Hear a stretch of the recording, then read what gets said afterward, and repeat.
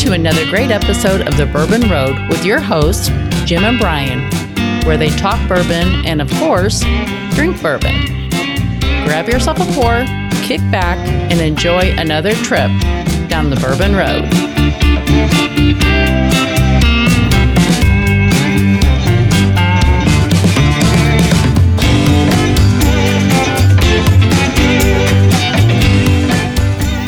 We are excited to have our sponsor, Seldom Seen Farms, with their bourbon barrel-aged maple syrup. Kevin and his staff there do a wonderful job. We're excited to have them sign on again this year to support the Bourbon Road, and we love their product. We hope our listeners will visit seldomseenmaple.com and check out all they have to offer. A lot of great gifts there.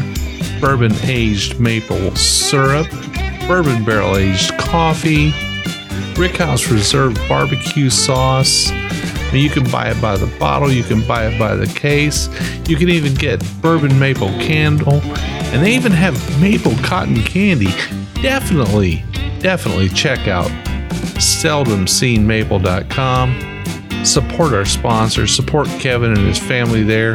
They have a 5,000 maple tap operation in Ohio, and they're doing it right. They don't just produce maple syrup. They're also bourbon enthusiasts, and we love them to death. Again, go check out seldomseenmaple.com.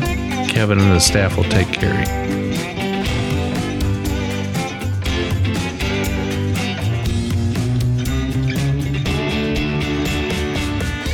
Welcome back, listeners, to another episode of the Bourbon Road. I'm your host, Jim Shannon. Got with me today co-host Brian. Welcome again. Thank you, Jim. We're in Lawrenceburg, Kentucky, and a stone's throw from where I live. I live in Simpsonville, so this is about 30-minute drive for me. About 45 for you, right? Yeah, about 45. But still kind of close. We can call it local, I think. Yeah. But the reason we're here today is to have a great fellow on the show today, Greg Keeley. And Greg, you are the founder, owner, master of everything. Yes. Of Lawrenceburg Bourbon Company. Indeed. And my business card actually says wannabe distiller. Wannabe distiller. Well, we're going to talk about why you're a wannabe distiller, but you actually are putting out some, at least I hear, some pretty fabulous whiskey. Thank you. I'm very pleased to hear that. And you have laid out a few bottles for us today. So we're down on, this is kind of Main Street Lawrenceburg. Yep. You can almost throw a stone and hit Wild Turkey from here, but no, it's a little bit further than that. It's about a 4-minute drive up the road. Yeah. You literally cannot get to Wild Turkey without passing our cellar door. But this city, this town has a deep, rich history in whiskey, and I can't think of a better place to start a new operation than. I tell you what, Jim,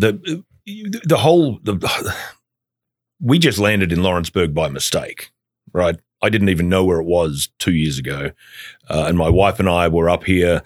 We didn't know a single person in Kentucky for that matter, and I had some work up in Lexington, and Katie came up for a couple of weeks, and we just fell in love with Lexington and then Kentucky writ large.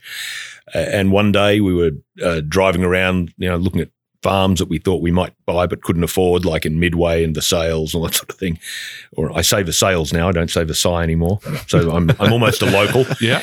And we were just driving around, and we thought, there's this place called Lawrenceburg. We're heading up to, Danville, and we thought, it was a Sunday, and we thought, we'll stop for lunch.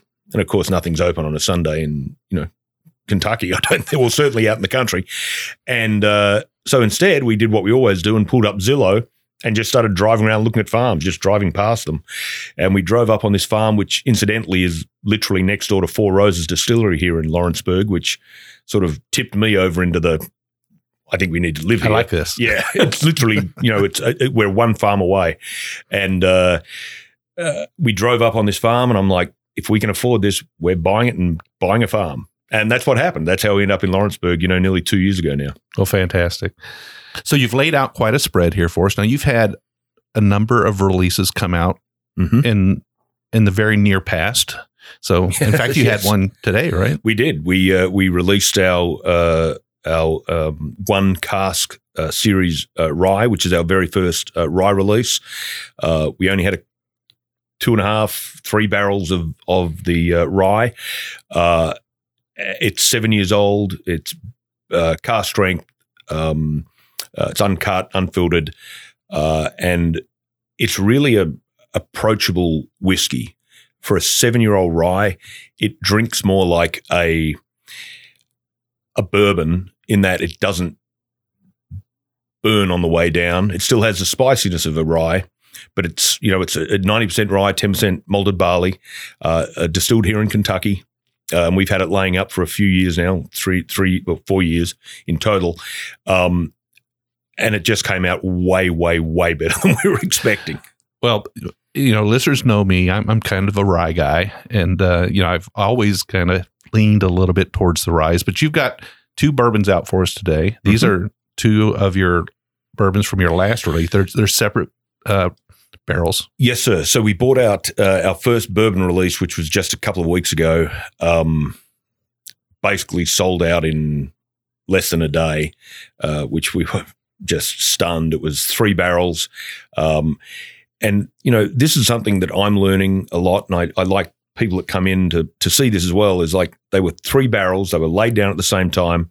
The mash bill is exactly the same, but they are enormously distinct. Sure. If you did a blind tasting and gave them to people would think they were different distilleries, different mash bills, a whole shooting match, but they're not. And that's the beauty of doing the single barrel cask strength product, and that's what we're going to do, certainly moving forward. But that's, again, everything for me is new. Yeah. Like everything we're doing now is new.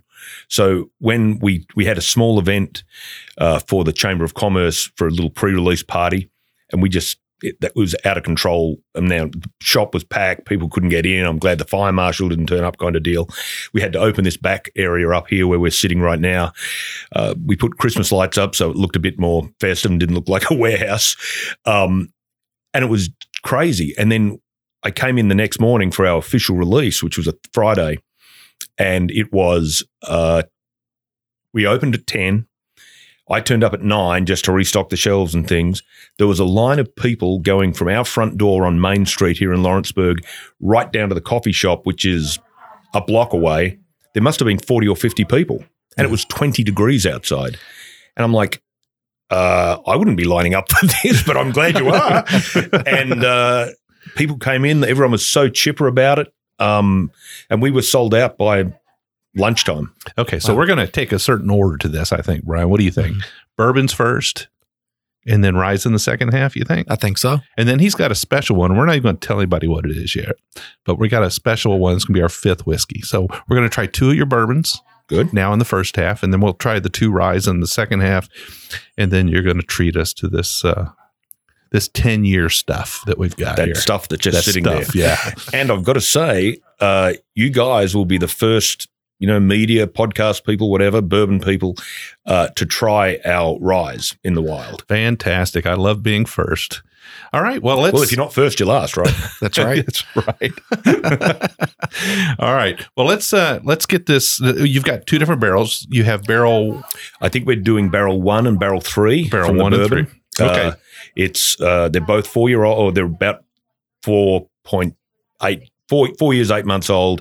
They're 75, 21.4. And again, we've sort of lent into that higher rye kind of bourbon because I love rye bourbon now. Emily, who runs everything for us, is a rye girl, and her aim is to convert 1 person a day to rye whiskey, and so she worked a magic on me. So these were our first little babies, and they'll always be pretty special. In fact, the 3rd casket we're having, we had to pull out of our VIP box, which are just the ones I'm taking home, but it sounds much better calling it a VIP. Yeah, sure. box. Well, I love the sacrifice. That's right. Just give and give. All right. Well, let's start off with barrel number 1 bourbon right now. All right. So we each have a little bit of this barrel 1 bourbon. And what did you say the proof was on this again? 122.2. Awesome. And we don't cut our bourbon. And that's how we're going to keep all of our product is uncut, unfiltered, and if it's 127 proof, it's 127 Sure. proof. This one's 122. All right. Well, I'll just mention this for the listeners. They're probably hearing a little bit of stuff in the background, and if they are, and if they're not, that's great. If they are, we're right next to the tasting room, and there's a lot of people out there getting an opportunity to drink this whiskey for the first time. So, well, that's what happens when you do a podcast on release day. Yeah, and it's nice after yesterday when it was like 0 degrees. Yeah, absolutely. It's a beautiful day outside, and it's a great day to drink new whiskeys with a new friend. So cheers. Let's check this one out. Cheers. Cheers.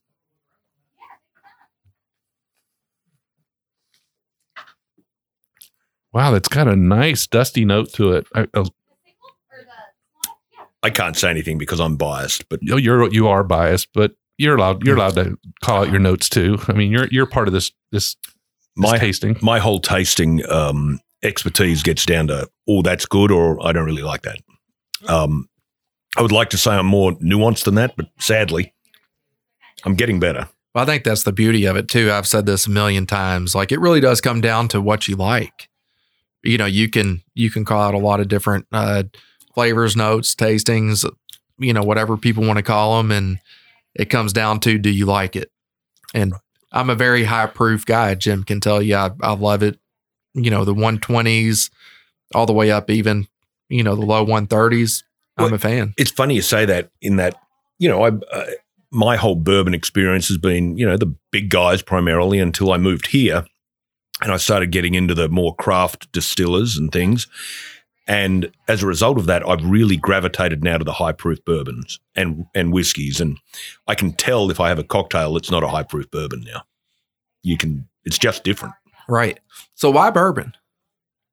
I've liked bourbon for a million years. And, you know, it was one of those things when I retired from the military, I went and did the gun runner thing. I went and, you know, worked for companies that worked for the defense industrial complex, as my mom calls it. And, you know, that was great. But I just got sick of it. I didn't want to retire. Didn't want to live in Washington. Didn't want to do all that stuff. And we moved to Lexington and then out here to Lawrenceburg. And, well, if I'm in Lawrenceburg, you know, what else is there to do? I can't ride a horse. So, and I'm not a farmer, as I've worked out in the last 2 years. So, well, why not bring out some bourbon? Well, I think one of the things we'd like to explore during this show, and you kind of mentioned this early on, that your business card says wannabe distiller, but you're going through this process. You're kind of going through this process of first setting up a bottle shop and a tasting room, and then, of course, being able to purchase barrels and bottle them yourself as a non-distilling producer, and then moving on to the next phase, which is to actually our distillery, be a distillery. So I think it's an interesting thing to talk about here is kind of the process that you went through. And I'd like to get into that, if it's okay with you, and just talk about, you know, kind of the trials that you went through and the things that you learned, because I think there's a lot of listeners out there that have certainly toyed with the idea of opening a distillery. Right. Maybe there's more than a few. There might be quite a few. You know, I think I've probably even thought about it. Brian, you? I guarantee it. Sure. The thought crosses your mind, but a lot of times I think people they're scared of the process. They're scared of the system. You know, they're scared of how much money it's going to take, all of those kind of things. So it'd be really cool if you could walk us through that process a little bit. Before we start that, though, I'm going to take us on a slight detour. I'd like to know a little bit more about, you know, you said you worked in the defense industry, but you're also a veteran. I mean, I could see it on the walls here. Yes. Can you tell us a little bit about and you also have this little bit of an accent. So I do. I'm from Southern Alabama. Yeah, I picked that up. You won't believe this. I actually told that to people in Alabama when we lived in Birmingham, that I was from Southern Alabama, and they all believed it. So I say it here, people don't quite believe it as much. No, from Australia originally. I grew up in the wine industry. My parents are in a place called Margaret River on the West Coast, and it's one of the most beautiful wine regions in the world. The wine's fantastic. But making wine's hard, and that just wasn't for me. That was too hard. So I joined the military. I did 11, 12 years in the Royal Australian Navy, served all over the place, and one of my tenures was as a military attaché to the Australian mission in Washington, D.C. And that's how I got to meet all the people at the Pentagon and, people like, I was fortunate to meet Donald Rumsfeld and, worked for him directly outside of his office. And he was like an extraordinary man. But, just some great military leaders. When I was in Australian uniform, I then got recruited into the US Navy after Afghanistan in 2012. Oh, no, it would have been Iraq 2013. And the process took nearly 2 years. It had to get through Congress, had to get signed by President Bush because I was coming over as an officer, and I think I still am the only non-medical person to come into the U.S. Navy as an officer directly from an allied service. But yeah, it was signed by the president. The waiver went through. My boss at the time was Jim Saxton, who was the vice chairman of the Armed Services Committee in Congress, and he and Ed Royce, who was the chairman of the Foreign Relations Committee, were instrumental in getting it through. But it was a great experience. I served for about 10 or 11 years, retiring as the executive officer of, by the time I retired, I was a reserve executive officer at Combat Camera, which is down at Virginia Beach. And we had some great deployments, and I had a great time, but you just get too old and slow and fat, and eventually they're like, you're out the door. And, that brought my illustrious, in inverted commas, career to an end. Well, it's always good to sit down with an old Navy vet, and one that's been in two different navies. That's pretty cool.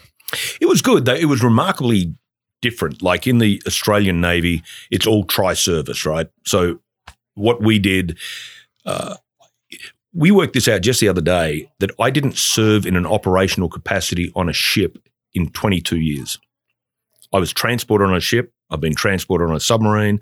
I had my Dolphins. I got qualified because we had to be. I was volunteered to get qualified. But I never served as an officer, an operational officer on a warship or any sort of ship. Gosh, they wouldn't even put me in a patrol boat. So it was all land. But it was the time, right? Iraq, Afghanistan, Africa. It was all land for us. Yeah. And, I'll go, on someone's boat or sailing or something, and they're like, oh, can you splice the main brace kind of deal? I'm like, what are you talking about? And people are always like, well, you're in the Navy, you must know how to do this. I'm like, I have no clue. I'd hardly know port from starboard, let alone splice the main brace. So it's been quite an adventure. And I met some wonderful people and some not so wonderful ones on the other side. And, in retirement, sort of semi-retired. And then I thought, well, what the heck? I can start a distillery like anyone else. Famous last words.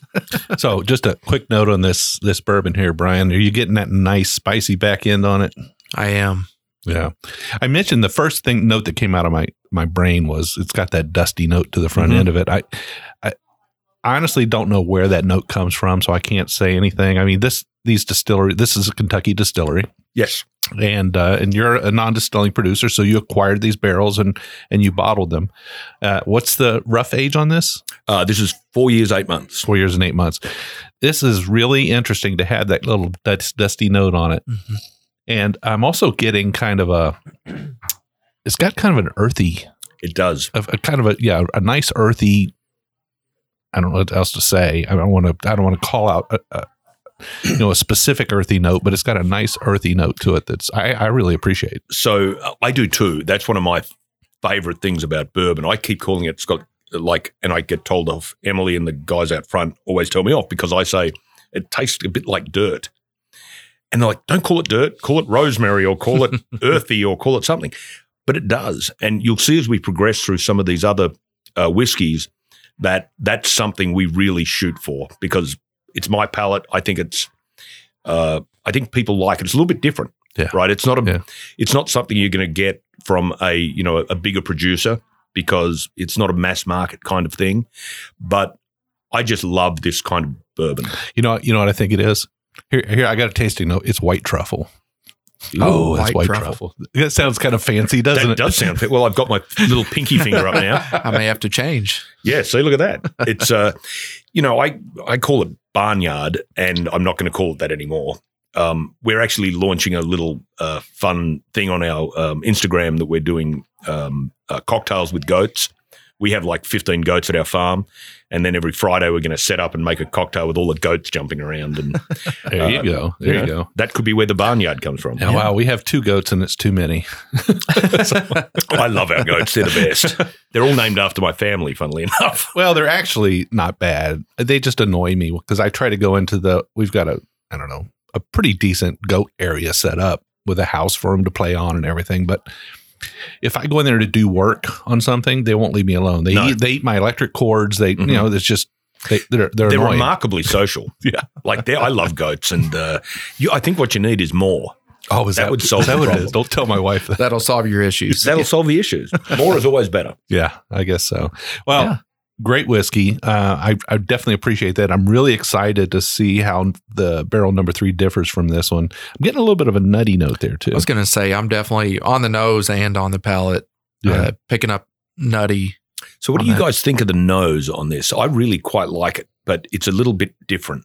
I like it too, but it does have that kind of that warehouse, musty, dusty kind of. It does, right? Yeah. And I call that, it's kind of a dusty note. I don't know what else to say. And that, I don't think it would be crazy to say that's just not really all that common with a 4-year, 8-month. Yeah. I mean, it's pretty unique to have. I mean, occasionally you'll have that, but it's not common. We really lucked out with these barrels. We bought these a couple of years ago, and we were going to let it go to 5 years, and we tasted them before Christmas, and I'm like, one, we need the cash flow. 2, it's remarkably good. I gave it to a few friends. We can talk about this later, but people in the industry have been so amazingly helpful. And I took it to a few people and said, do you think I should bottle this now or give it another few months? Because it was already 4 years, 8 months. And to a person, they're like, no, you need to put that in a bottle. Yeah. So they knew a lot more about it than I did. So that's when we did it. Well, good call. I think it was a wise choice to get this in a bottle and get it out there. It's obviously been wildly popular because you sold out pretty quick. And sorry, folks, if we're talking about whiskeys that have sold out, but I think there's a lot to come from. Yeah, and we actually kept a couple of cases in the back because we wanted people to be able to try it when they came into the cellar door here. So we'll still have it on tasting, so people can certainly come in and try it. Now, our next release, which will come out in just a few weeks, will be similar but a little bit different. Okay, well let's go ahead and pour the second bourbon, the cask number 3, and then we'll start talking a little bit about your journey here to start a distillery. Well, the more bourbons I have, the better the journey's going to get. Awesome. let's fill our glasses. All right, so we got barrel 3 in our glass now. And Brian, do you see any difference in the color here? I think it's pretty much the same, isn't it? Yeah, I do. I think it's pretty much the same. I want to take a quick nose on it. Oh, that is different. That's more floral. It really is. And you can tell it straight out of the gate on the nose. Oh, yeah. It's pretty amazing. I mean, how does it I've been experiencing this for a very long time, and I know it's a fact. It happens. 2 barrels side by side, totally different. These were literally side by side on and we only have a 3-level rack. So they were literally next to each other. I mean, just where, did the wood come from the heart of the tree? Did it come right? All those things matter. This one was actually on the end, but the barrel 1 that we had was next to it on the rack. So I don't know, maybe it got a little more air, got a bit more heat. We got about 40 bottles less out of barrel 3 than we did out of the other 2. Okay. This is a 127 proof. So this one's up higher than the other one. So it gained in proof significantly over the other one. So the barrels were obviously very different. It had to be. And then barrel 2, which we're not trying today, I've had it described to me as the bourbon you'd pour into a big tumbler and watch a UK game and not get off the couch and just crush them. It was very approachable, very drinkable. I think number 1 was more nuanced. It was good for a bourbon nerd to drink and dissect. Number 2 was a drinker. And this one, I just love our cask 3. So cask 3 to me is definitely more floral on the nose. On the palate, it's a little more bold, I think. I feel like it is. And it's got something mid-palate that I can't identify. Kind of a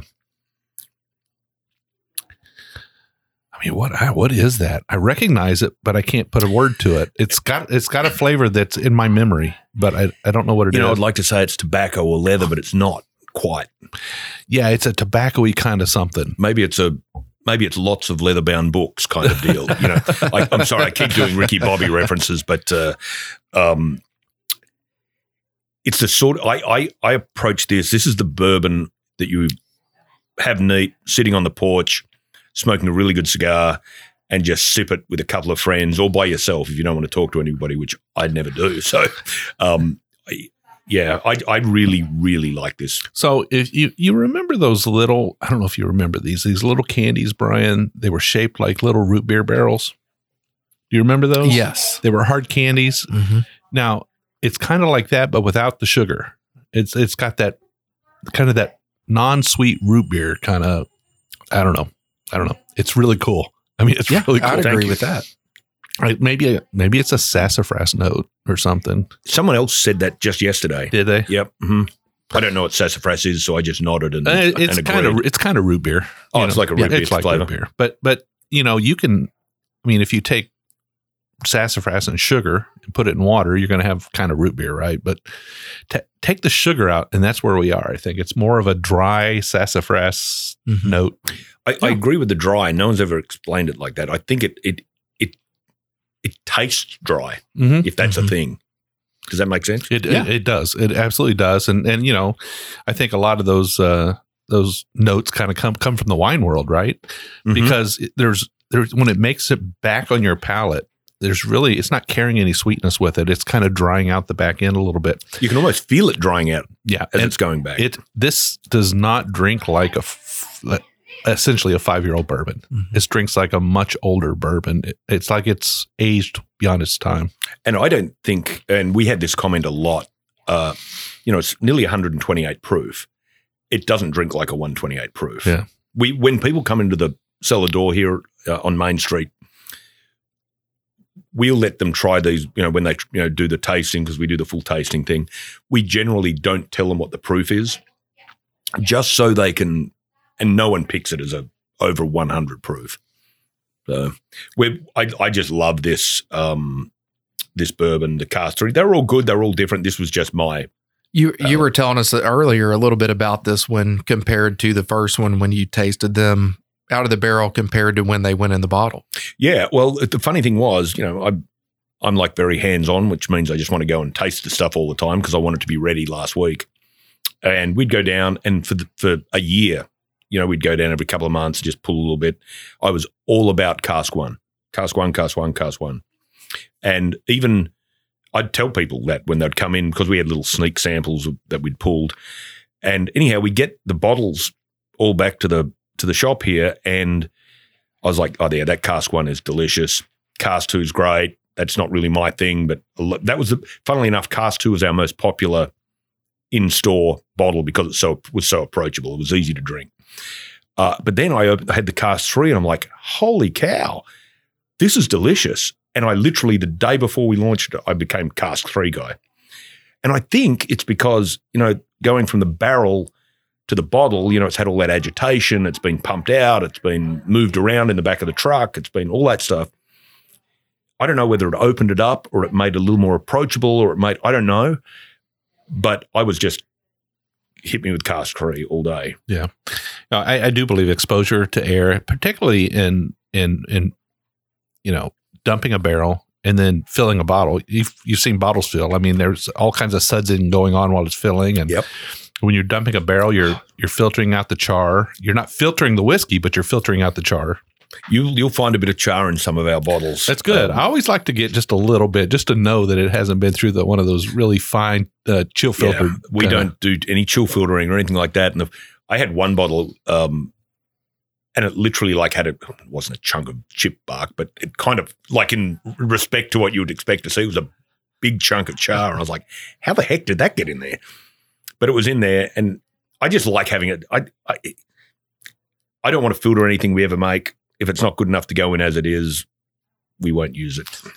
But how did you get started with Lawrenceburg and the store and the journey? Yeah, I mean, it was just one of those things. And my wife, my long-suffering wife, Katie, is remarkably supportive. She's been in government service for federal government service for many years, and then one day quit and decided she wanted to be a nurse and help veterans. So we did that, and now she's a nurse. She teaches nursing as well, and so we've always had this mantra in our family that, if you want to do something, you have a crack at it, but if you're going to do it, you go hard at it. And a lot of that, Jim, I'm sure you'll understand from military, from your days in the Navy and things, is that you set your mission, your objective, and you just do whatever you have to do to get there. So, it was literally one day I was like, I've seen some people out there that I don't really like how they do things, and but they're being successful, and I can do that. And most of these guys most of these people I was using as an example were, and I have nothing against this at all, but they were simply buying barrels, finishing them or whatever, and then selling them, which is great. That's not what we wanted to do if I was going to do that. It wasn't just I just didn't want to flip houses kind of deal. So we sat down and made a rudimentary plan that we wanted to bring our own bourbon to the market, and we wanted to eventually have our distillery, and we wanted to be making our own juice. So it was whatever was quickest flash to bang, really. So we got this awesome little shop front here on Main Street. We totally gutted the front. As you can tell in the back, we haven't done anything, but the front, we gutted it. We set it up as a retail store because we didn't have any of our tickets or licenses or anything. And we also were growing hemp and making some CBD products and that sort of thing. So we put that in the store. We had men's grooming products. We had a lot of Bourbon Trail kind of, glassware and barware and all that sort of thing, mixers and things like that. But it was all with view to getting our liquor license and then getting the next ticket and the next ticket. You'll hear a lot of people, complain and moan about dealing with the ABC or the TTB, and I'm sure they're justified at some level in that.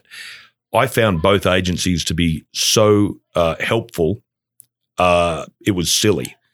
They knew I didn't have any idea what I was doing, and I would submit them paperwork, and they would literally write back with big, red circles around it saying, "That's not what this means. Write this." And because I said to them, "I don't know what I'm doing," and they remarkably helpful. So I really tip my hat to both the state agency and the TTB. So we applied for our package license, and the ABC agent came out and inspected the premises, and it was kind of pie in the sky. We had to explain what we were going to do, and she's like, "Good, we can do that. We can work with that. Just send us when you've done, we'll come back and check it again," which they did, and we got our package license. So what we then set out to do was simply promote small craft distilleries in Kentucky. So what we stocked on our shelves, you wouldn't find at Kroger or Total Wine. So we had, small distilleries, most of whom, we were going direct to, and we were doing taste. Oh, then we went and got our tasting permit. We applied for them all at the same time, but they just were different times to get in. And it's just paperwork. You've got to fill out the form. You've got to check the box. You've got to you can't shortcut anything, because if you do, it takes way longer. But you didn't hire a consultant or an attorney. You did this all yourself. Did it all myself. No, you've been in the military for many years. You've dealt with government process. So it kind of, so it didn't give you the knowledge you needed to get through this. It gave you the patience you needed to get through this. Well, as most people that know me will tell you, I have almost zero patience, none. Yeah. But it's quite humbling when you're dealing with a bureaucracy. You just have to learn it. And, for people out there that are thinking, "I can't do it, it's too hard. It takes work, but as long as you go into it humble and you ask questions and you tell people that, I'm not Jim Beam, I'm Greg Keeley, this little guy that wants to start a tasting room on Main Street, they're super helpful. But you also ask the craft distiller at in your local county, your local town, "Hey, what'd you do?" They'll help. People helped at every step of the way. So, we got our tasting license and we started doing tastings of these craft distilled products.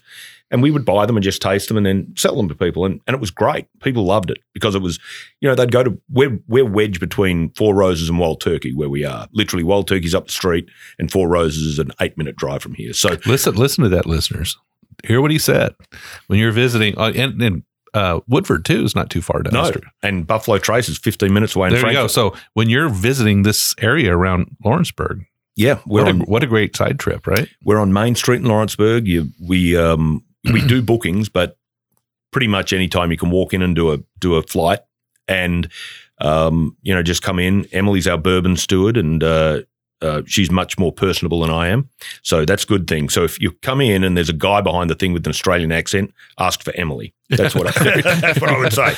But we got those tickets and it was humming along great, and we were getting really good support from some of these local distilleries that were, helping us out, giving us, promotional stuff and everything.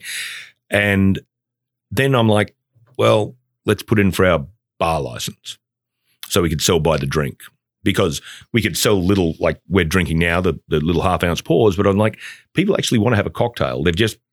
We get a lot of traffic after Four Roses and Wild Turkey close at 4:00, and we stay open until 6.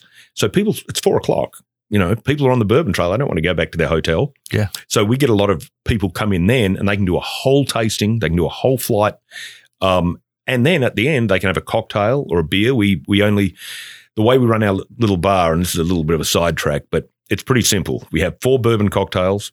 We have whatever red wine is open, whatever white wine is open, and we have Siglasher Pilsner in a can, and that's kind of it. Oh, we do have a bottle of vodka there for those people. Somebody's got to have it, right? Yeah, right. We just have that, and we keep that under the counter. But what's happened is people will now come in, and you've seen it today. We have people that come in now, and they might bring their bottle that they just snagged down at Total Wine that they haven't seen in 10 years, and they'll share it with us or share it with the people that are sitting next to them. And so we've built this little community of folks in just a few months, and it's really exciting. So once we got our per drink license, it really opened a lot more doors for us. And, we're not a bar by any stretch. It's not a bar. We call it our bourbon parlor. And if you ever come into the store, into the cellar door, you'll see behind the bar, we call it the Goat Locker bourbon parlor. Goat Locker. Yeah, can you explain that? Yeah, the Chief's Locker. Yeah. Yeah, so in honor of all the awesome Navy chiefs that my wife and I have worked with. And but when I got the sign made, I didn't proof the artwork. So our Goat Locker bourbon parlor actually says Goat Locker bourbon parlor. And we were going to change it, and we didn't. Yeah. So it's now the Goat Locker bourbon parlor in downtown Lawrenceburg, Kentucky. There you go. That's awesome.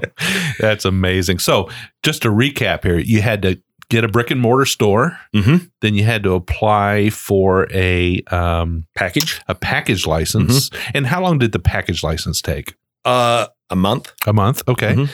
And then you had to apply for a tasting license so that you could sample out some of the whiskeys you were selling. And we applied for both at the same time, and the tasting license took another couple of weeks, maybe. Okay. So I'm not feeling like this was too oppressive. No, there was just a lot of paperwork. Sure. Like we had to draw it. Like this building was built 100+ years ago, so there's no floor plan. Yeah. So we had to go and sketch out a floor plan. We had to measure the building. We had to submit all that sort of thing. We had to make sure the bathroom was suitable, which it wasn't when we moved in. Just little things like that. Sure. It's just work. You just got to check each box. But once you do it, when I was submitting stuff, if I had have known what to submit, like at the get-go, it would have been even quicker. But I didn't. And government websites aren't the best. No, right? And it's not self-explanatory. Yeah, it's not so. So then you got to get past pouring just like a quarter ounce or so mm-hmm. for a tasting, you had to get an actual bar license so you could pour full drinks. Yes.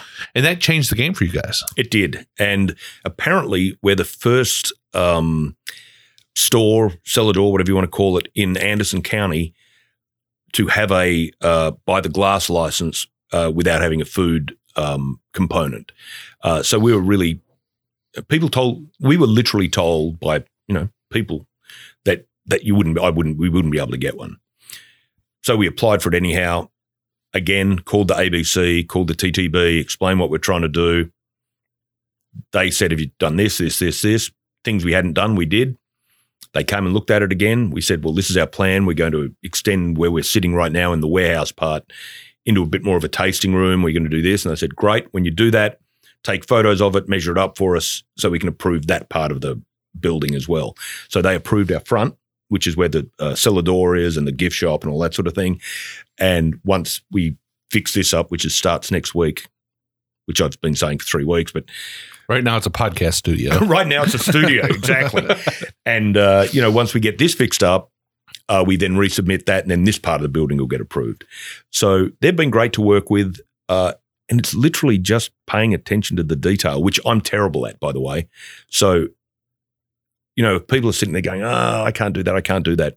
Yeah, you can do it.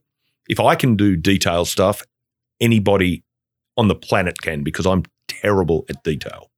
My wife always says I'm big picture, which is her way of saying I'm lazy and don't want to read the instructions. Well, I'll be honest with you. I like the finish on number 3 a little bit better, and only because I've been sitting here listening to you talk. It's such a great recount of what you've done, but I actually forgot to drink because the finish just kept me satisfied for quite some time. It's got a nice long finish on it. The first one has a nice finish as well, but this one's lengthy, and I like that.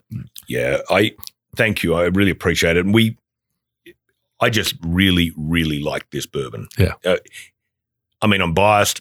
It's mine, so I'm going to have to like it. It's like an ugly kid, yeah, right? just keep drinking other people's stuff so you can keep your, And that's one thing. We sell other people's stuff in our store here. So we have other craft distillers' product in our store because it helps them out. And as I learned at the American Craft Distillers Conference in Colorado, in Portland, Oregon last week, it's every element lifts each other up in this industry, particularly at the craft distiller level.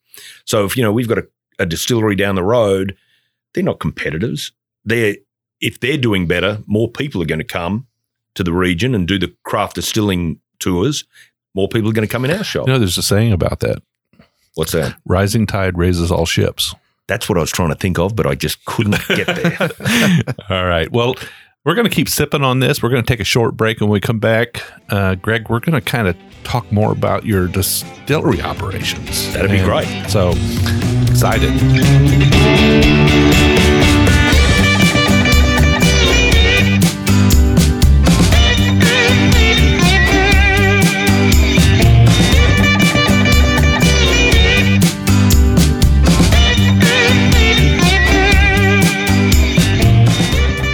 Folks, we definitely encourage you to check out seldomseenmaple.com. That's Seldom Seen Farms. Kevin and his staff there are doing a fantastic job. And like we said at the beginning of the show, they've got a 5,000 maple tap operation. They're a first-generation farm with a passion to produce the very best maple products available.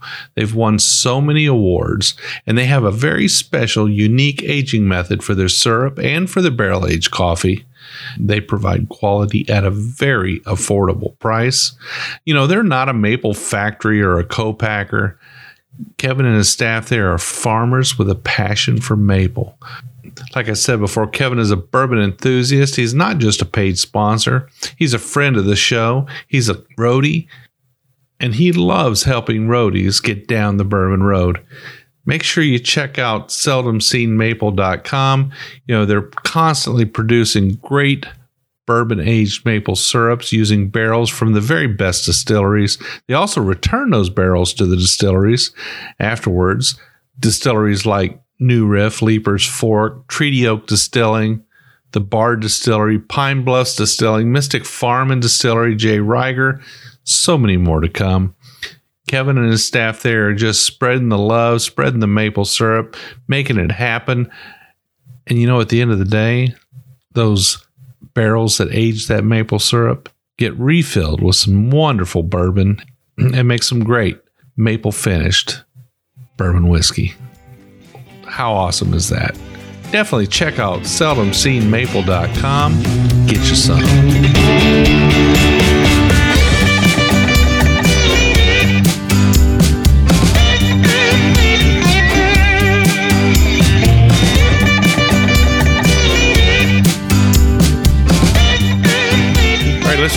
back. We just took a nice little break here. We finished off that barrel number 3 bourbon. I have to say it was delightful. It did have a very long finish for me, and again, it's amazing how much 1 and 3 differ. And I would imagine we're not having 2 today, but I would imagine it was the same story there. It was like 2 was really someone I think we mentioned, that was the bottle you could just crush without thinking about it. And when we released them, that after people did tastings, that was the most popular barrel in store because it was the most approachable and easiest to drink, and which was entirely different to the other 2. So 3 barrels literally sitting next to each other in the rack house, and they were so. And one thing we do here is when you're doing the tasting in store here, is we'll use 4 bourbons of our bourbons. They're all the same, but they're all different, and it's really a point that people are shocked that they're the same mash bill, they laid down at the same time. And it really gets people engaged and talking about, well, I like 2, or why is 2 so different to number 3? And that's something I'm pretty proud of, is that we're able to, because they're single cask, we're able to do that. And, they could buy barrel 1 or a bottle out of barrel 1 today and then come back in and buy barrel 2 tomorrow, and they're going to be different. Yeah. Well, first half, the story was bourbon. Second half, the story is rye. Are you excited, Brian? I'm excited. I do love a good rye. Yeah, I know you do. You're actually expanding your horizons just a little bit, aren't you? I am. I think you've always been a kind of a high proof, bold flavor kind of guy, but it's been mostly in the bourbons, right? That's right. And now the ryes are kind of getting your attention. They are very much so. I mean, we've had so many. I've had a lot over the years. Really, probably, if I can think back, obviously I've mentioned Angel's Envy rye in the past, but probably the Sazerac rye was one of the first ones that I really enjoyed. But outside of those, I never really ventured too far out into the rye world. So a lot of fun here. You can kind of say Brian's rye curious. He's rye That's curious. Right. Yeah. Well, Brian's been with the Bourbon Road now since November. He is our new co-host. So, he's going to get a lot of opportunity to drink ryes. I guarantee it. Well, I'm glad he's launching into some of them with some Lawrenceburg Bourbon Company. Absolutely. Rye. Now, he's got a long history of being in the bourbon industry and being and having quite an amazing bar at his own house. So, well, I'm waiting for the invite. Yeah, there you go. That's right. Yeah, we can absolutely make that happen. All right. So we mentioned this is the half where we're going to drink a little bit of rye. So we've got actually 2 ryes that you've set out for us, and then that kind of that secret bottle we mentioned earlier. That's we're going to drink at the end of the show. So don't tune out early. You definitely want to stay for that one. Well, the Bourbon Road folks will be the first people to ever even hear about this last bottle. But it's going to be available in your shop in a couple of weeks. In a couple of weeks. So definitely want to keep that in mind as you're listening to this episode. Stay on till the end. Listen to that last bottle, because that's going to be the next one that comes across the counter. Indeed. So tell us about what we're drinking now. So this is cask 2 of our 7.5-year-old rye. We call it our 1 cask series, which the bourbon is called as well. This guy is one of my 2 favorite bottles. So it comes in at 116 proof, like on the knocker. As I said, there was 2 casks of this, and the cask 2 is a little more approachable, I think, than cask 1, which is a little more traditional. So they're 90% rye, 10% malted barley, 7.5 years old. I know I've said this before, but these turned out way, way better than I was even hoping they would. I'm just curious. So you've had these barrels for a number of years. Mm-hmm. Did you try them early on? Oh, heck yeah. Okay, so how much did they change? That's a really good question. We had the whole time I've all been barrel 1, barrel 1. No, I'm sorry, barrel 2, barrel 2, barrel 2. Yeah. The whole, like, for 2 years. We got them into the bottle. They came back here, and I switched because they changed, like, markedly, and for the better. Yeah. I think it's because they were agitated and, aerated, and they got a bit of sunlight, or I don't know. I'm not the distiller. I'm the wannabe distiller, but I'm not the distiller yet. So we'll get to that. Yeah, we'll get to that. So, again, these two barrels sat next to each other in the same rick as our bourbon, and they've come out very different. And I'll be very interested to see what you guys think, and particularly our rye guy, what you guys think of the two and how they compare, because I really value that input. Okay, so this is the more approachable one. This is cask 2 at 116 now, on the you say nose. it's more approachable, but it's not necessarily a beginner's rye. So this is not something you're going to give to somebody as their first rye. No, although the feedback we get off this is that there's no – the thing I don't like about rye, I love the hug and I love the warmth in the mouth and all that thing. I don't like it when – you swallow it and then it's burning on the way down. I know people do like that. Yeah. That's just not my thing.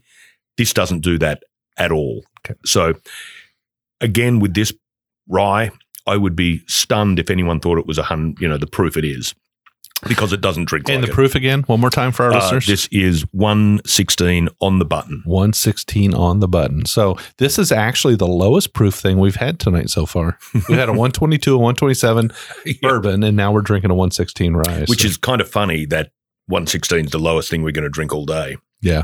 Wow. Well, let's get into it. Cheers. Cheers.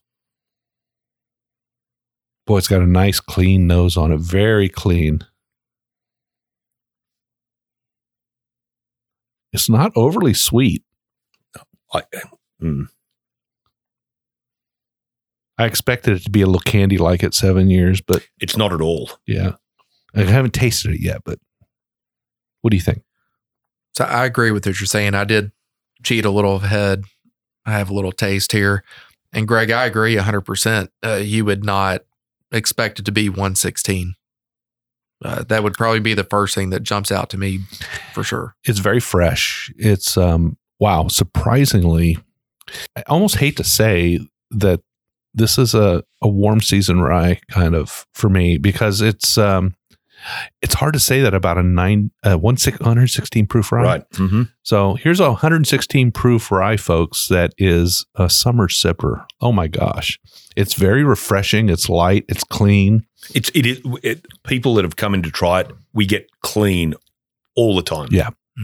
All the time. People that know a lot more about it than I do describe it as clean. Well, I like ryes year round. There are ryes that fit well into the spring, summer, and early fall that just have that nice, refreshing, light, clean taste to them. And then you get the ryes that are more spicy and deep and candy-like that are better in the winter months.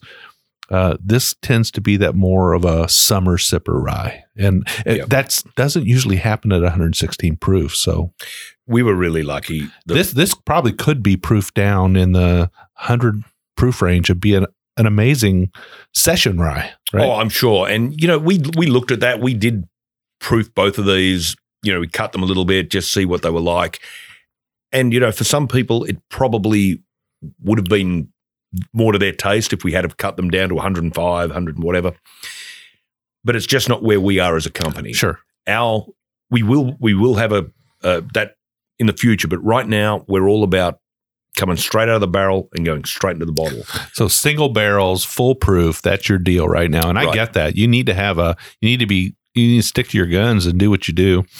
There'll come a time when you need to do blending and when you need to do proof down things. And when that happens, I'm sure you'll do a great job at it. Well, believe it or not, we already have our label designed. We designed all the labels ourselves, and it's not very hard. We just changed the color. So that wasn't the hard part. But as you've seen certainly in the cell door, we really lean into the orange and the purple and that sort of thing. And our let's call it our well bottle, which will be in a different bottle to our little bottles here, is going to have a bright orange label. So you're not going to be able to miss it from 100 miles away. This is a really good rye. It's definitely not a one of those candy-like ryes, right? It's a little bit more definitely a summer sipper for me, and I like that. And you said this is one that's more approachable. You think that people who maybe aren't rye drinkers might like this one just a little bit better. That's exactly right. So we had our little pre-release event with the Chamber of Commerce and with our with the Lawrenceburg Whiskey Club that we've just launched, and we do previews with those guys, and they can buy bottles before everyone else, whatever. Anyhow, so last night, that was what was coming out, was the people that weren't rye people that liked bourbon, or they were just starting with rye, to a person gravitated to Cask 2. And that's why I started with Cask 2 today. Cask 1 and again, these sat next to each other on our rack. Cask 1 is a little more spicy. It's 1 point up on the proof scale, which isn't much, but it's a different profile. But it has that same bit of dryness to it, has the same palate. It's just different, which is, to me, look, I'm not a bourbon guru by any stretch, and it's very apparent to me that, and I think it's just delightful. So I know you were talking a little bit about the club. Do you have openings, and how would people contact you about joining that club so that they can get in on these releases? So when you say, do we have openings? Yes, we launched it literally a week ago because we thought it was a good idea. And the uptake's been great. And how it works is the membership's $20, but you get a tasting as part of that, which costs $20. So you get your money straight back.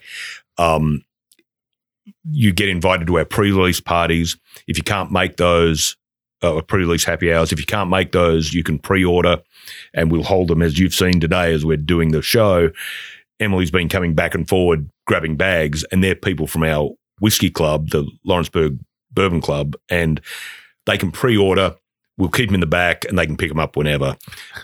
They also get other bits and bobs, and they get discount in the general store and on our spices and glassware and all that sort of stuff. Well, Jim, I'll say that's a pretty daggone good deal. I think it's a pretty good deal. So today, actually, this episode will release on a Wednesday, but so today is actually Saturday, and we're sitting in the back of your shop. Today was your release, but yesterday would have been for those folks who from the whiskey club, from the whiskey club. So, yep. And I'll just say this: I came here a few weeks back when you did your bourbon release to find out that you had no bottles left. It was crazy. So, folks, listen in. It's pretty important. And how do they get to that whiskey? If they just go to our website, which is just lawrenceburgbourbon.com, just shoot us. We haven't, we're not very sophisticated on the whole contact us page, though. Yep. There's just hit contact us, shoot us an email, and we'll get you all the info. Perfect. And if you're in Kentucky, I have to check this, but I'm pretty sure if you're in Kentucky, we can ship it out to you. Yeah. So if you're in, Eastern Kentucky or wherever, we can get it to you. And, this is part of the thing. We really want to embrace our community and the folks that can come in, and we love people from Kentucky to be, if they're not local, to be members. And when they do come to town, they'll have a tasting. We'll give them a voucher. They come in and they can do their tasting. That's perfect. So we kind of left the conversation off in the first half, and you had gotten to the point where you had your bar license, right? But you're not producing bottles of whiskey yet. No, but we're drinking your whiskey, so we know you got there. Right. So what was that next step? So the next step is the DSP, Distilled Spirits Producer. I think that's what it stands for. I should know that off pat, but I don't. And that's a bit more of an involved process. And it's been made a little more complicated for us in that we're right now developing our distillery, like the location where we it's all done, but we couldn't go down the DSP route till we could say this is where it's going to be. So explain that. So in order for you to buy casks on the wholesale market and then dump those into bottles and sell them, right, you have to apply for a DSP. Mm-hmm. But in order to apply for a DSP, you have to already have a plan in place Correct. To produce. Yes. Got it. So as I mentioned earlier in the podcast, I'm terrible at details and I'm terrible at planning. So all of these things mean I shouldn't have been able to do any of this. Fortunately, my wife's good at both. and Katie's been sort of cracking the whip, and in a good way. And again, it's just paperwork and checking the box. And it's not paperwork; it's all online. It's just checking the boxes. It's pretty straightforward. If you don't know, you just call ABC in Kentucky or TTB federally, and they help. Like, they genuinely help. They're not there to stop you. So if somebody wants to just buy somebody else's barrels of whiskey and just put them in bottles and never make their own, can they do that? They can. I mean, there's two ways to do it.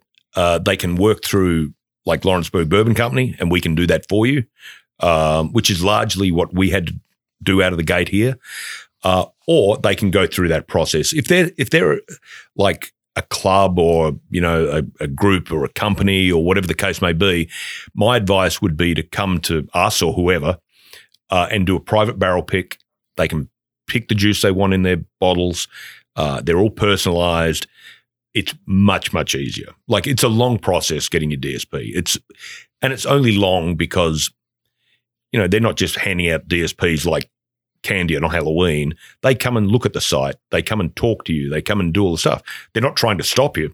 They just need to make sure you're legit and you're not sitting in your garage buying, you know, some cheap whiskey and putting it in a bottle and selling it for $100. So the first order of business was to apply for the license that allowed you to go to wholesalers and buy a barrel of whiskey. Correct. Mm-hmm. And that means that you can buy a barrel of whiskey and you can then dump it, bottle it, and then ship it to a distributor. Correct. That's the key, right? It has to go to a distributor. Unless you do it in your pre-approved tasting room, right, where you can send bottles directly to the front from the back, right? Correct. But the back's bonded. And back's bonded. Once it goes through those doors, it's out the door. Yeah. You can't move them back and forward. Yeah. And, you know, that's just a admin thing, but you've got to do it. It's all about taxes, right? It's all about taxes. Right. Yeah. And as long as you pay your taxes and you do it properly and you check the box, you're fine. But if you want to buy a barrel, it's hard to buy it from the big legacy producers like Four Rose or anything. Everyone in the world wants to buy a private barrel from Four Rose or Wild Turkey because they make great bourbon, great whiskey, but they're big. People know there's always MGP, right? There's always MGP. That's one thing. We're not going down the MGP path. But, you know, people are like not so much now, but, you know, people are like, I saw a T-shirt at this conference in the Craft Distillers Conference in Portland that said, "Sourcing is not a crime." I was like, that's great. I'm going to make that T-shirt and have it in the shop. Yeah. And it's true. I mean, there's like MGP make great stuff. They do. They really do. Really great stuff. The only reason we're not using MGP is because everyone else does. Yeah. And I don't want to do that. And so when we source our barrels, they're from small craft distillers in Kentucky primarily. But if I found a great cask option in Texas, I'd buy it. You know, I'm not caught up in the whole it has to be from Kentucky thing. I like it to be from Kentucky. We want to support Kentucky as much as we can, and that's the main reason we buy or we source our barrels from craft distillers. And that goes for the bourbon and now the rye as well. Mm-hmm. So both the bourbons and the rye are from Kentucky. From the same place, man. From the same place. Wow. Fantastic. Well, we won't ask you who that is. We know you had to sign on the line. Right. And you can't share that information. I'd tell you, but they'd have to kill me. But truth and bottling and putting stuff out on the shelf needs to be as transparent as possible. And I think I'm looking at your label, and it's about as transparent as you can be without, you know, going against your contract not to disclose. Yeah. And we've made that decision at the very outset. You know, we're not trying, you know, in the old days, I don't think it happens so much now, but people would try and obfuscate where it was from, pretend it was theirs. I don't think that really happens now, but it certainly did. And we made the decision very early on we weren't going to do that. Yeah. I can't name who makes it because that's just part of the deal. Yeah. And I respect that. But we can say it's from here. It's from a small distillery, and they make great stuff. Yeah. And I love and the guy, they're so good to work with. I love them to bits. And we'll support them. We sell their stuff here. Yeah. Yeah. But when we get our own stuff out the door in 4 years, I'm just going to crush them. And I told him that the other day. All right. Well, we've got we've got another rye we'd like to get in our glass. So let's pour that, and then we're going to talk a little bit about what's coming down the pike. What's in the future. So Terrific. all right, Brian. So we have this Barrel 1 rye now. This is our last released whiskey that we're going to drink, and then we've got a special thing coming out here in just a bit. But wouldn't you say this is the darkest whiskey so far? I would agree. And the funny thing is, we're not drinking out of Glencairns. We're actually drinking out of mason jars here, because this is Kentucky, and that's what we do. Very, very cool mason jars. Thank you. Yeah, we had these awesome little Glencairns that the guys at Old Louisville that Armin put me onto, and then I saw these. I'm like, I've never seen those before. So they're literally mason jars. They come with a lid, and it's got a handle on it.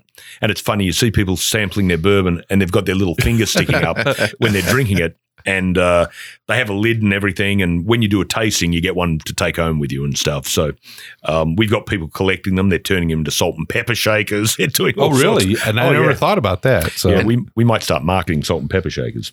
Well, I'm excited to try this because you've already told us it's very different. So, well, I built it up so much. I hope you like it. Yeah, I'm sure we will. But if you don't say anything. We'll mute it out. Yeah, the nose on it is more. It's got more of a. I'm getting like a little bit of a sweetness, like a maple syrup sweetness at the base of it. Yep. Oh yeah, I'm on to something there. Definitely more sweet, and I am amazed. As we talk through the bourbons, as we've gone to the ryes, just what we've talked about, the differences between the two barrels. Yeah, I mean these sat next to each other on our rack, and they've sat there for 4 years or so. Yeah. Like we got this as a 3-year-old that sat up there for 4 years next to each other. Okay. So this one is definitely more candy-like. It's got a lot more syrupy sweetness to it. I'm going to say this would not be your summer sipper. Definitely not. This would be more of a cozy cold weather rye. Mm-hmm. Campfire rye.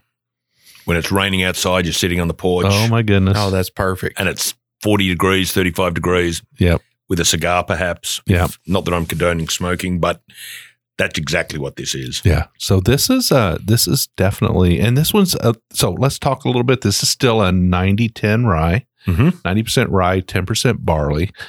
This one's at, what's the proof? 117.2. 117. So just a hair like more, a point more than the other one.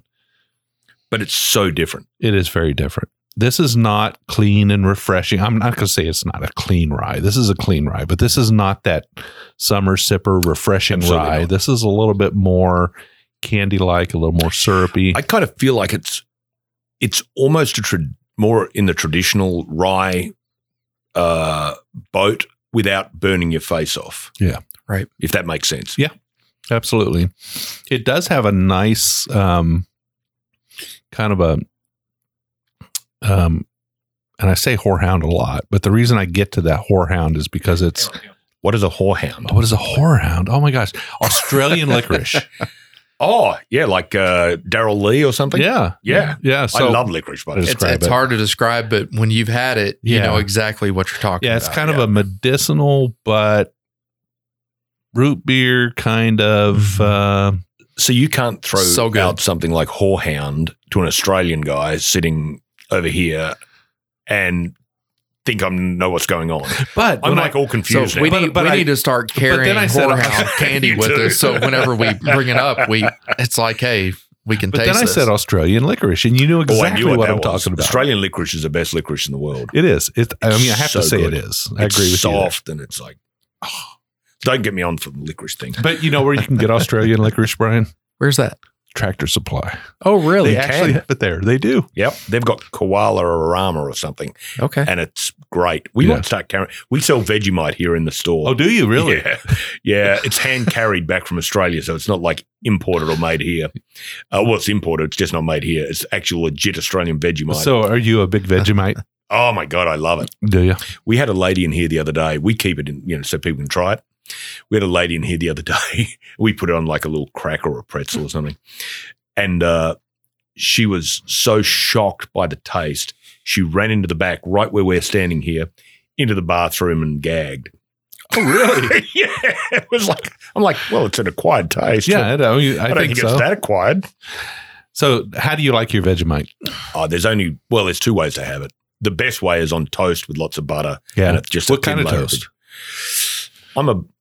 If you put it with a rye bread, Yeah. or a pumpernickel or something, it's so good. Pumpernickel, very deep, dark rye. Right. At the end of the day, Vegemite is the very quick story on Vegemite is it was invented in World War II to send to troops that were deployed, like in Europe, and they used Australians drink a lot of beer, so it's made from the yeast from beer and a bit of vegetable extract and vegetable oil and stuff, and they literally put it in a tin at the time and sent it over, and it's like eating a salt lick that tastes delicious.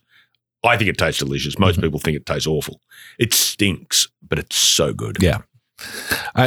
I'm one of those people that like stinky, salty kind of things. And well, we've got a jar. Vegemite's definitely on my list. We'll break it out after the show. Sounds good. I'm excited. I've never had it. So you're in for a treat. I'm definitely one to try anything that somebody puts in front of me. So I'm excited. Oh, maybe we'll do a Vegemite aged bourbon. There you go. There you go. We've got quite a large following in Australia. So there'll be a lot of our listeners that are listening to this right now going, yes. That's great. Well, g'day guys. Hope you're enjoying the show. All right. So this is a wonderful whiskey, but I want to talk a little bit now about, you've got that license that allows you to purchase barrels, put them in bottles and sell them. Well, of course they have to go through the distributor, then come back to you, and then you can sell them out of your shop here because you're just another liquor store. Effectively. And even though it's your whiskey, you're just another liquor store. So you have to actually take a delivery from your distributor. Which is kind of crazy, but that's a whole nother show. It's a whole nother show. But the next step is that you actually bring up a distilling operation. You install a still and you make your own juice. Yes, sir. So we have our still. It's sitting in in big boxes. It's an 800 gallon hybrid still. I'm so excited. I don't know where it's going to go yet, but it's really big. But we have the still. We're just finalizing our actual distillery facility, like the building. It's here in Lawrenceburg or in Anderson County on 127. I'm so glad to hear that. And look, the people here have been great, from the city hall down to the county, the judge, and everybody. So our distillery will be on 127.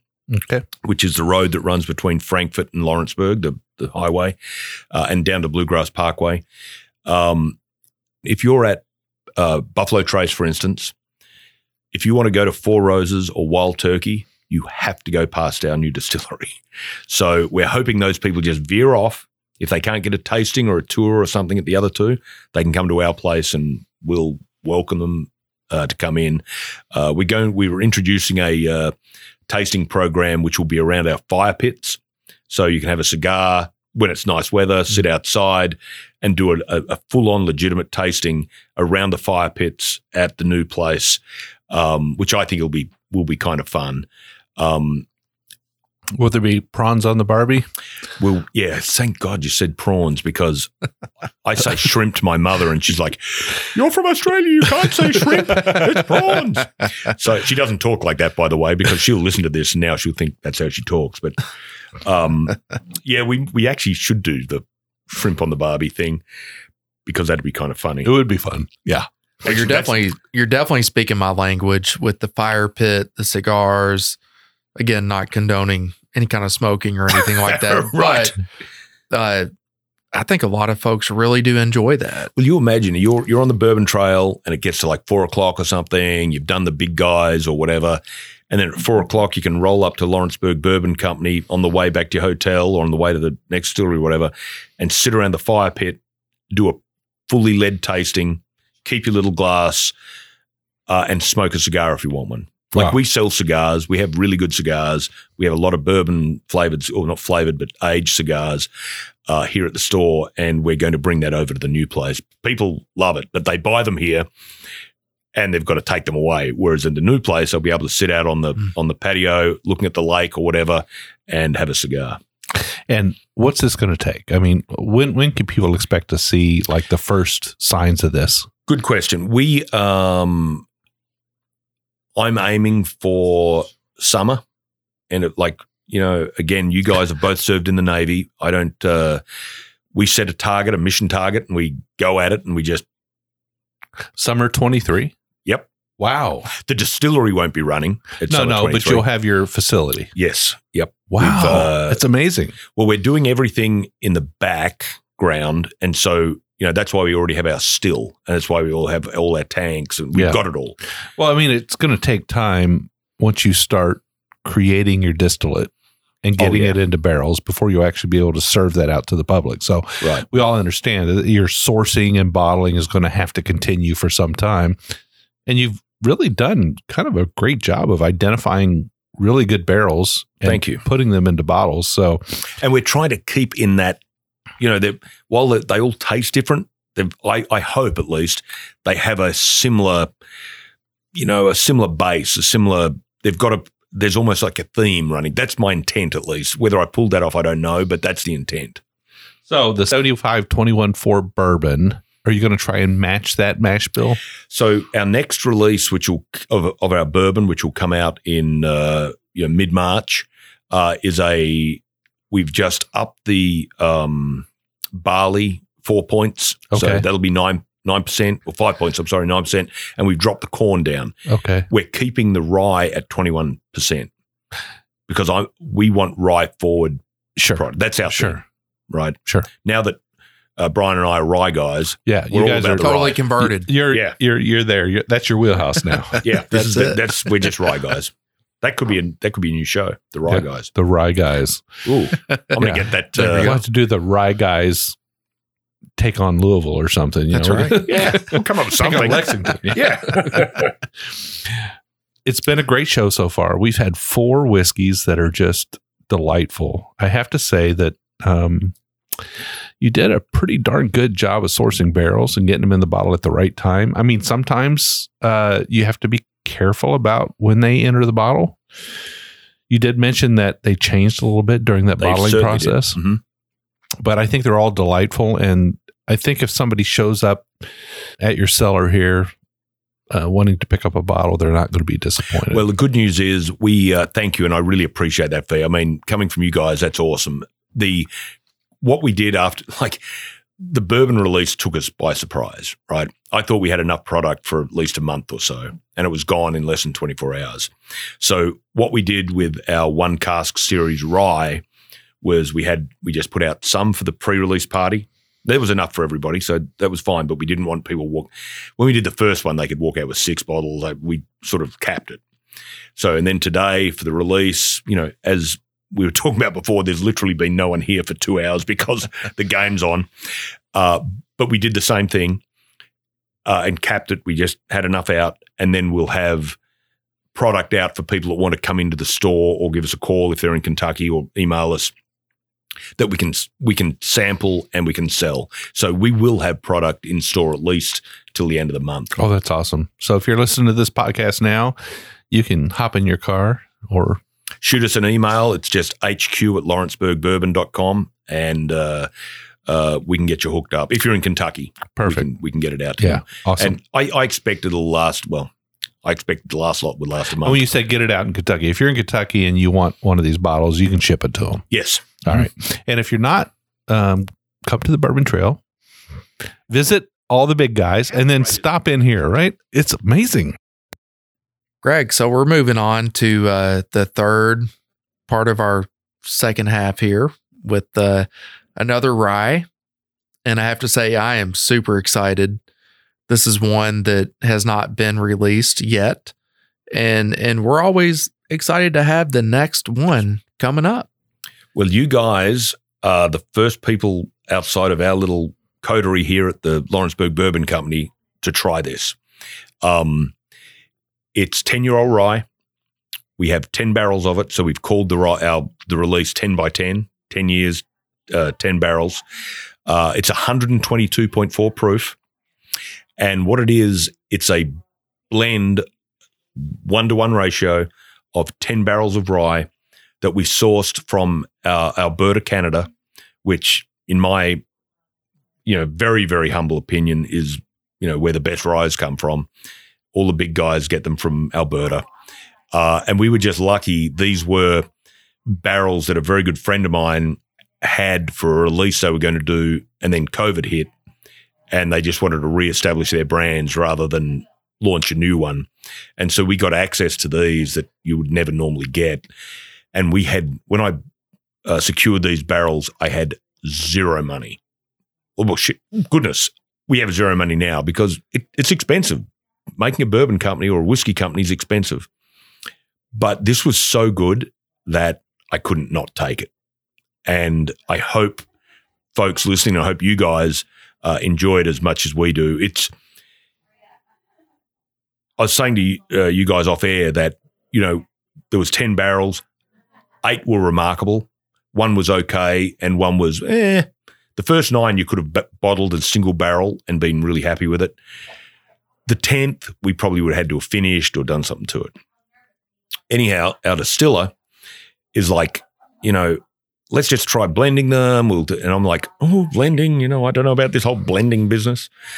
And everybody has to go there eventually. Oh my gosh. It's like, but it's not in the first 6 weeks, and she's like, no, well, let me just play around with it. And she came in and started blending them. She cut it. She did this, she did that. Anyhow, after like 2 days of fooling around with these 10 barrels, she came and said, 1-to-1 ratio, it's remarkable how it, and she said, because the 10th barrel wasn't bad, it was just hot, right? It was too hot to just put in a bottle and drink.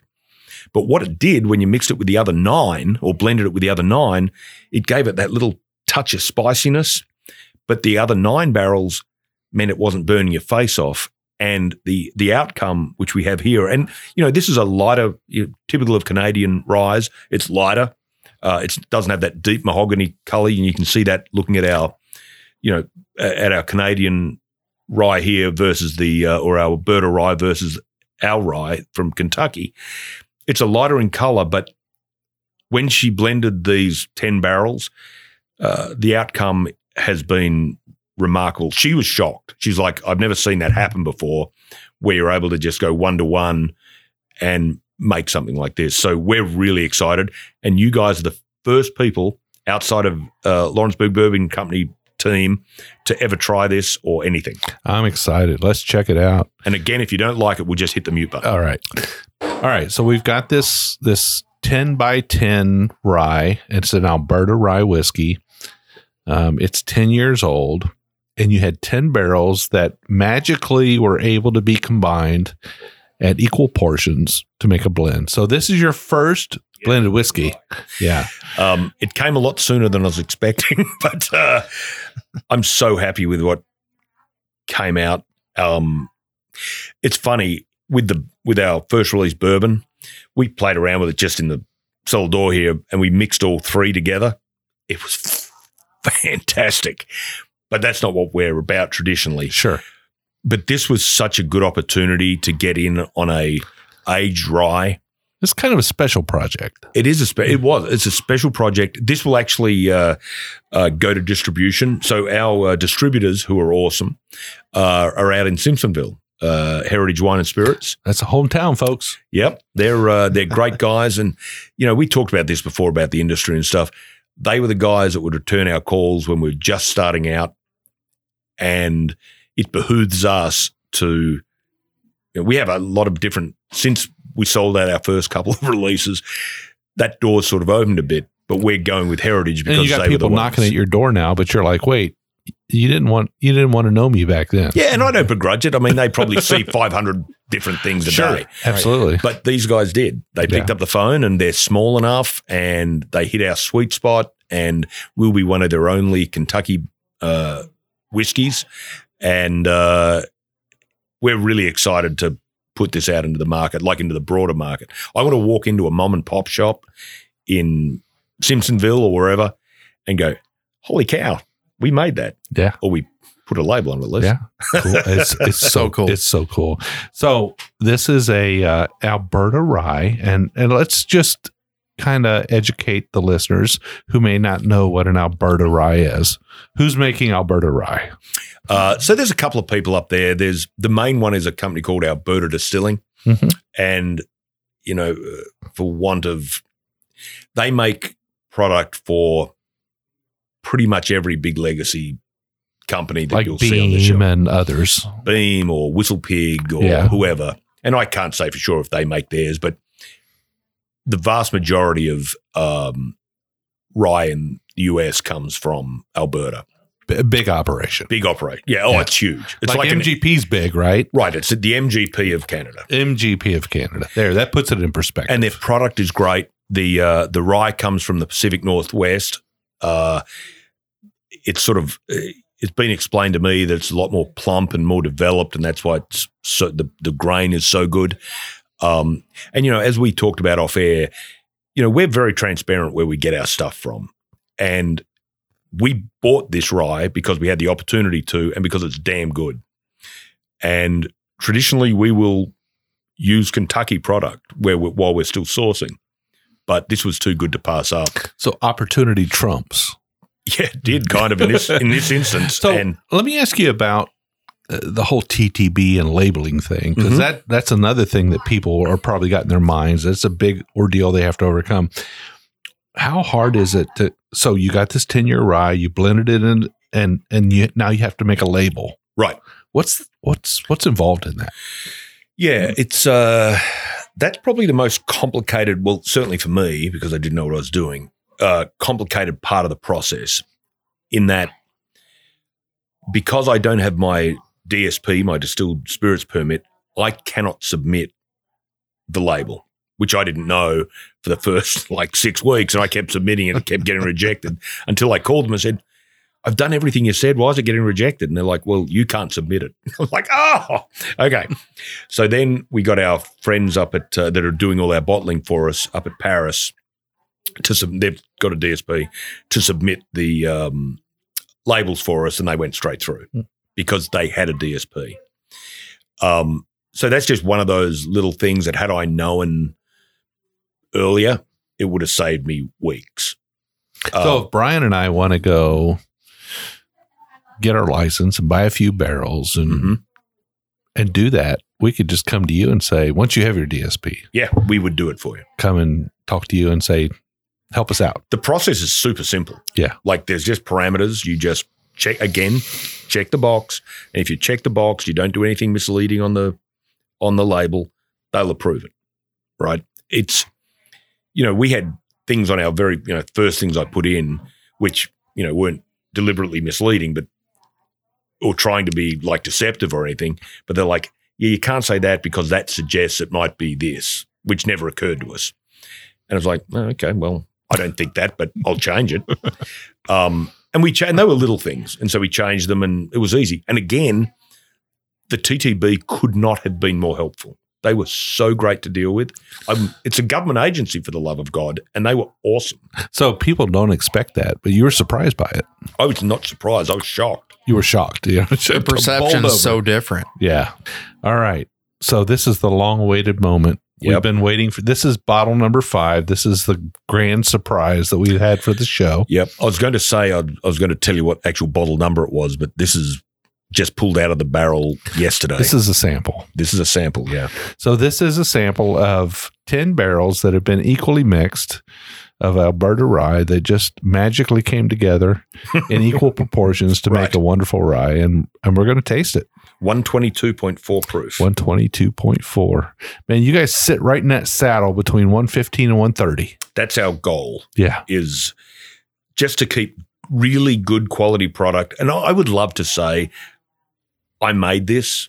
I didn't. We sourced this, but we sourced it very carefully. We got it from all of this is from people we know. We haven't just gone to a big place to get it. You're not buying from some big broker in the sky. No, we're not. And we know everybody that made, I don't know who made that Canadian whiskey, but the people we bought it off do that for a living, and they bought it for themselves and didn't go forward with that product. That's how we got this this whiskey. And we were really lucky. We were just right place, right time. What do you think, Brian? You ready? Cheers. Here we go. Cheers. Oh, it's got a nice nose to it. And this is 100% rye. 100% rye. So in order to kickstart that process, they probably need to add a little bit of enzyme, but you would think so, because there's no barley in there to kick in that. Right. Yeah. Not being the chemist, I really don't have any clue, but I'm guessing that's what they would have to do. I've heard that it's needed, but I have too, and I'm guessing that's what they did in this case. I mean, these guys know what they're doing. That's just a nice. It's kind of got a little bit of a fruity caramel nose to it on the nose. Yeah. Mm-hmm.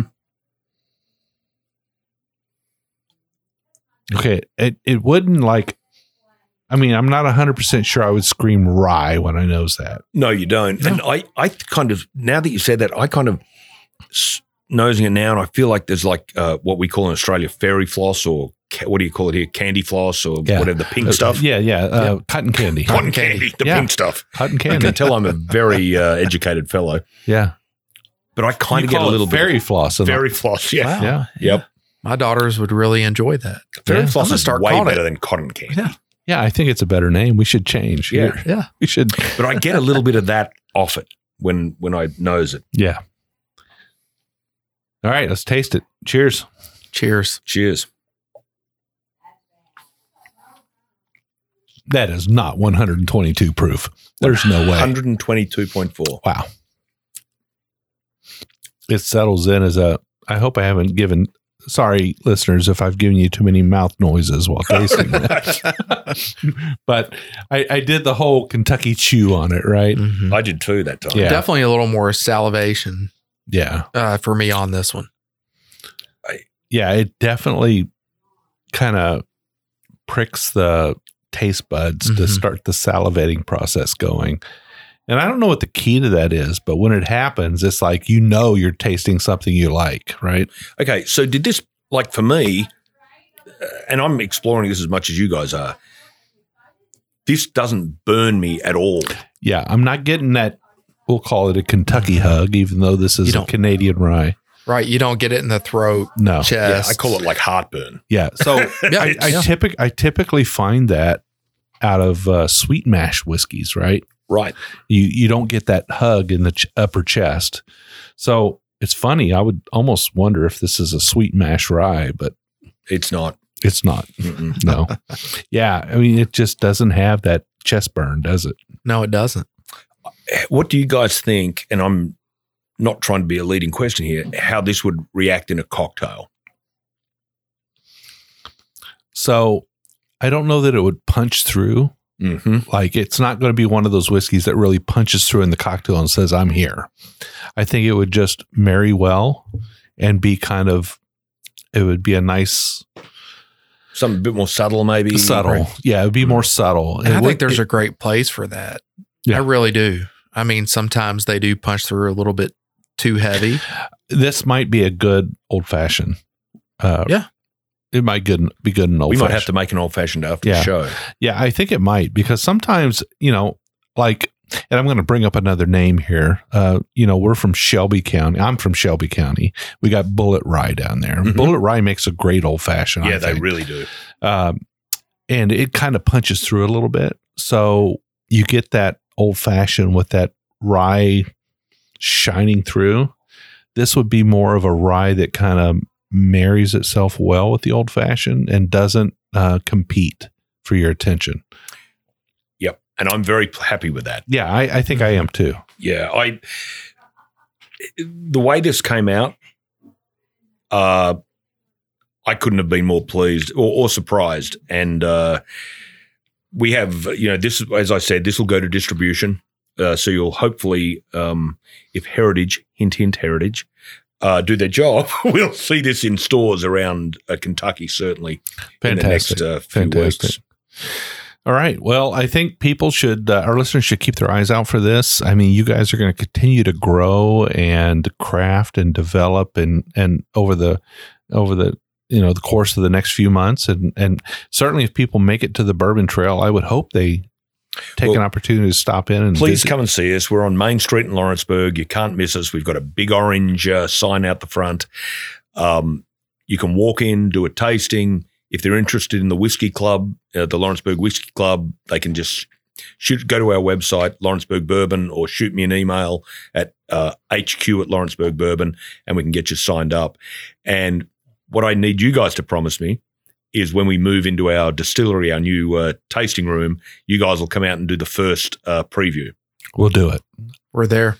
Send us an invite. Brian and I will be with bells on. I'm super excited. Thank you very much. All right. It's awesome. Well, Brian, if you were going to start a distillery, do you feel like this episode is kind of giving you a little bit of an insight on what it takes to do that? Definitely helps. Do you think you're less inhibited than you were before? Absolutely. There's so much, there's so many roadblocks. There's so many thoughts when you just start to go through a process of wanting to do something that this definitely sheds some light on. If you do things the right way and you build the correct relationships, that you'll be supported and you can get things accomplished. Yeah. So is it like crazy expensive? I mean, I've heard people say, yes, if you've got a lot of money and you want to make a little bit of money, like start a distillery. Yeah, I've heard that so many times. Where my wife Katie and I come from, government service. I was in the military. She was with the State Department. So we're not wealthy. We now have a farm, which we have no business running, but is like the biggest suck on resources ever. You have goats and hemp. We have goats and hemp, right. And soon to be corn. So we're going to grow some of our own corn on the farm. Awesome. I really want it for deer hunting season, but I don't tell Katie that, obviously. She doesn't want you to kill Bambi. Oh, she's fine with eating Bambi. It's just I don't think she wants to put our life savings into attracting Bambi. I got it. To kill Bambi. Yeah. Not that I'd want to kill Bambi, but in any case. So, yeah, it's expensive and it costs more than you think. Yeah. Right. And it's very upfront, right? You're buying barrels and you have to pay for them when you buy them. Sure. So all of a sudden you've got 50 barrels sitting there. You've got, I don't know, $250,000 worth of checks you've just had to write. And that's a lot. Yeah. And that doesn't include, buying a small bottling line. It doesn't include getting your labels printed. It doesn't include any of that, buying your bottles. And when you start out, you're invariably not going to have your DSP like we don't. Or maybe you will if you do it that first, but probably not. And so then there's all that added cost. It adds to a bottle of whiskey that we produce, it probably adds $8 or $9. Sure. Going through that third party to get it, or probably more than that, to get it from the distributor, to put it through but you do the hard yards and you just juggle from credit card to credit card and, tap into the savings and all that sort of stuff. If you want to do it, you have to do it. Yeah. I mean, if there's no dip in your toe.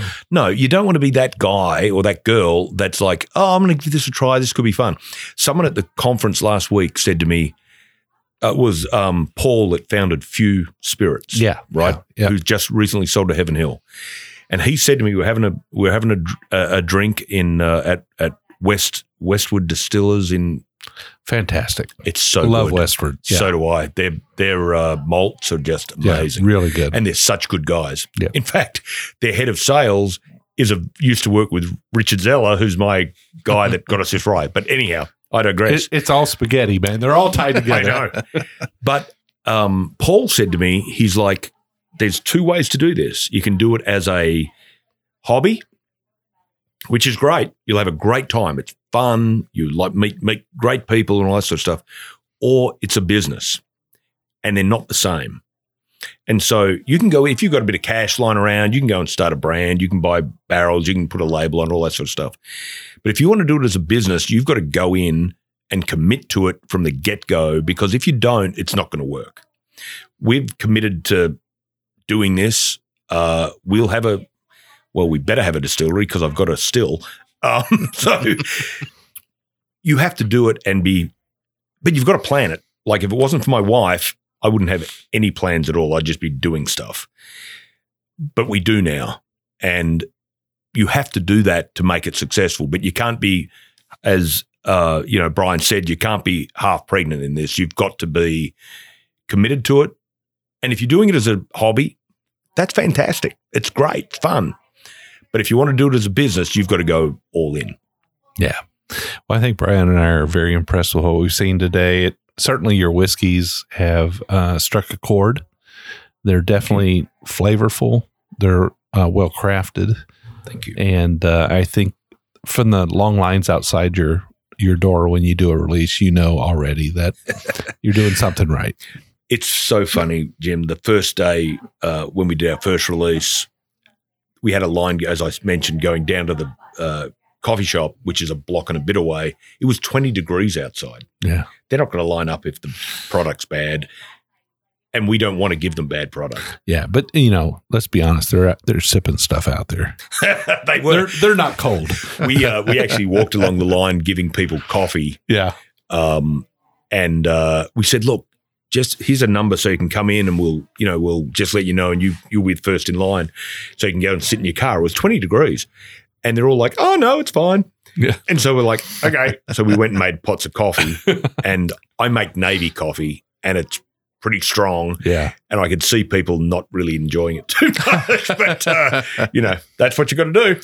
All right. Well, Greg, we've really appreciated this. We've had such a great time sitting in the back office of Lawrenceburg Bourbon here and just hanging out and drinking your whiskeys today. I think we're both kind of, bowled over by what you've been able to put together early on. Well, thank you. And that means a lot. And if any of the folks out there are listening, call us, shoot me an email. We're little. Like, we'll respond. We'll talk to you. Shoot us an email on Instagram or Facebook or whatever. And it's just Lawrenceburg Bourbon. Like, I will respond, or Emily will respond. It'll be one of the two of us. We love to get the feedback, and if we can help or whatever, we're here to do that. That's awesome. That's so great. Well, thank you again. We appreciate it. I can't tell you how awesome it is for you to allow us to come into your house and drink your whiskey. And this is the first time you and I are meeting, Brian, and you and I are meeting, and we appreciate the opportunity. I think we're going to be lifelong friends, and we're going to definitely be back over and over again. I hope to so. See what you have released. Brian, where can people find us on the internet? So as always, folks, you can find us on Facebook, Twitter, Instagram, and even TikTok. Ooh. You can also find us on our private Facebook group, the Bourbon Roadies. 3,200 or so, just close friends, right? Drinking whiskey. Can we join? You can join. Actually, Greg, we'd love for you to join and come into the Bourbon Roadies and maybe offer up to answer some questions to our listeners. I would love to do that. That'd be great. So here's how you do it, folks. You go on Facebook, you type in the Bourbon Roadies, and it will come up as a group that you can join. Click the join button. It'll ask you 3 questions. Pretty simple, but you do need to answer them, right? Do you like bourbon? Are you 21? Yeah, you got to be 21 because we don't we don't do that. And then do you agree to play nice, because we don't accept any rudeness in our group. And the reason we're only 3,200 in our group instead of 32,000 is because we don't accept any bad stuff. So you can't sell, you can't cut somebody off at the knees for what they're drinking. If somebody comes in here and says, I love Jim Beam White Label, by God, that's what they like. Leave them alone. I grew up drinking Jim Beam White Label, and I quite fancy it. Yeah. I mean, it's solid. There's nothing wrong with it. I don't drink it now, but I certainly did for 10 years. Yeah. But there are those out there that will try to tell people they're drinking the wrong stuff, and they're, anyway, if that's you and you end up in our group, you won't last very long. So you get 1 strike, you're out. We don't do 3 strikes. We do One strike. Oh, I love the one strike you're out. We could send some of my old team into sort those guys out.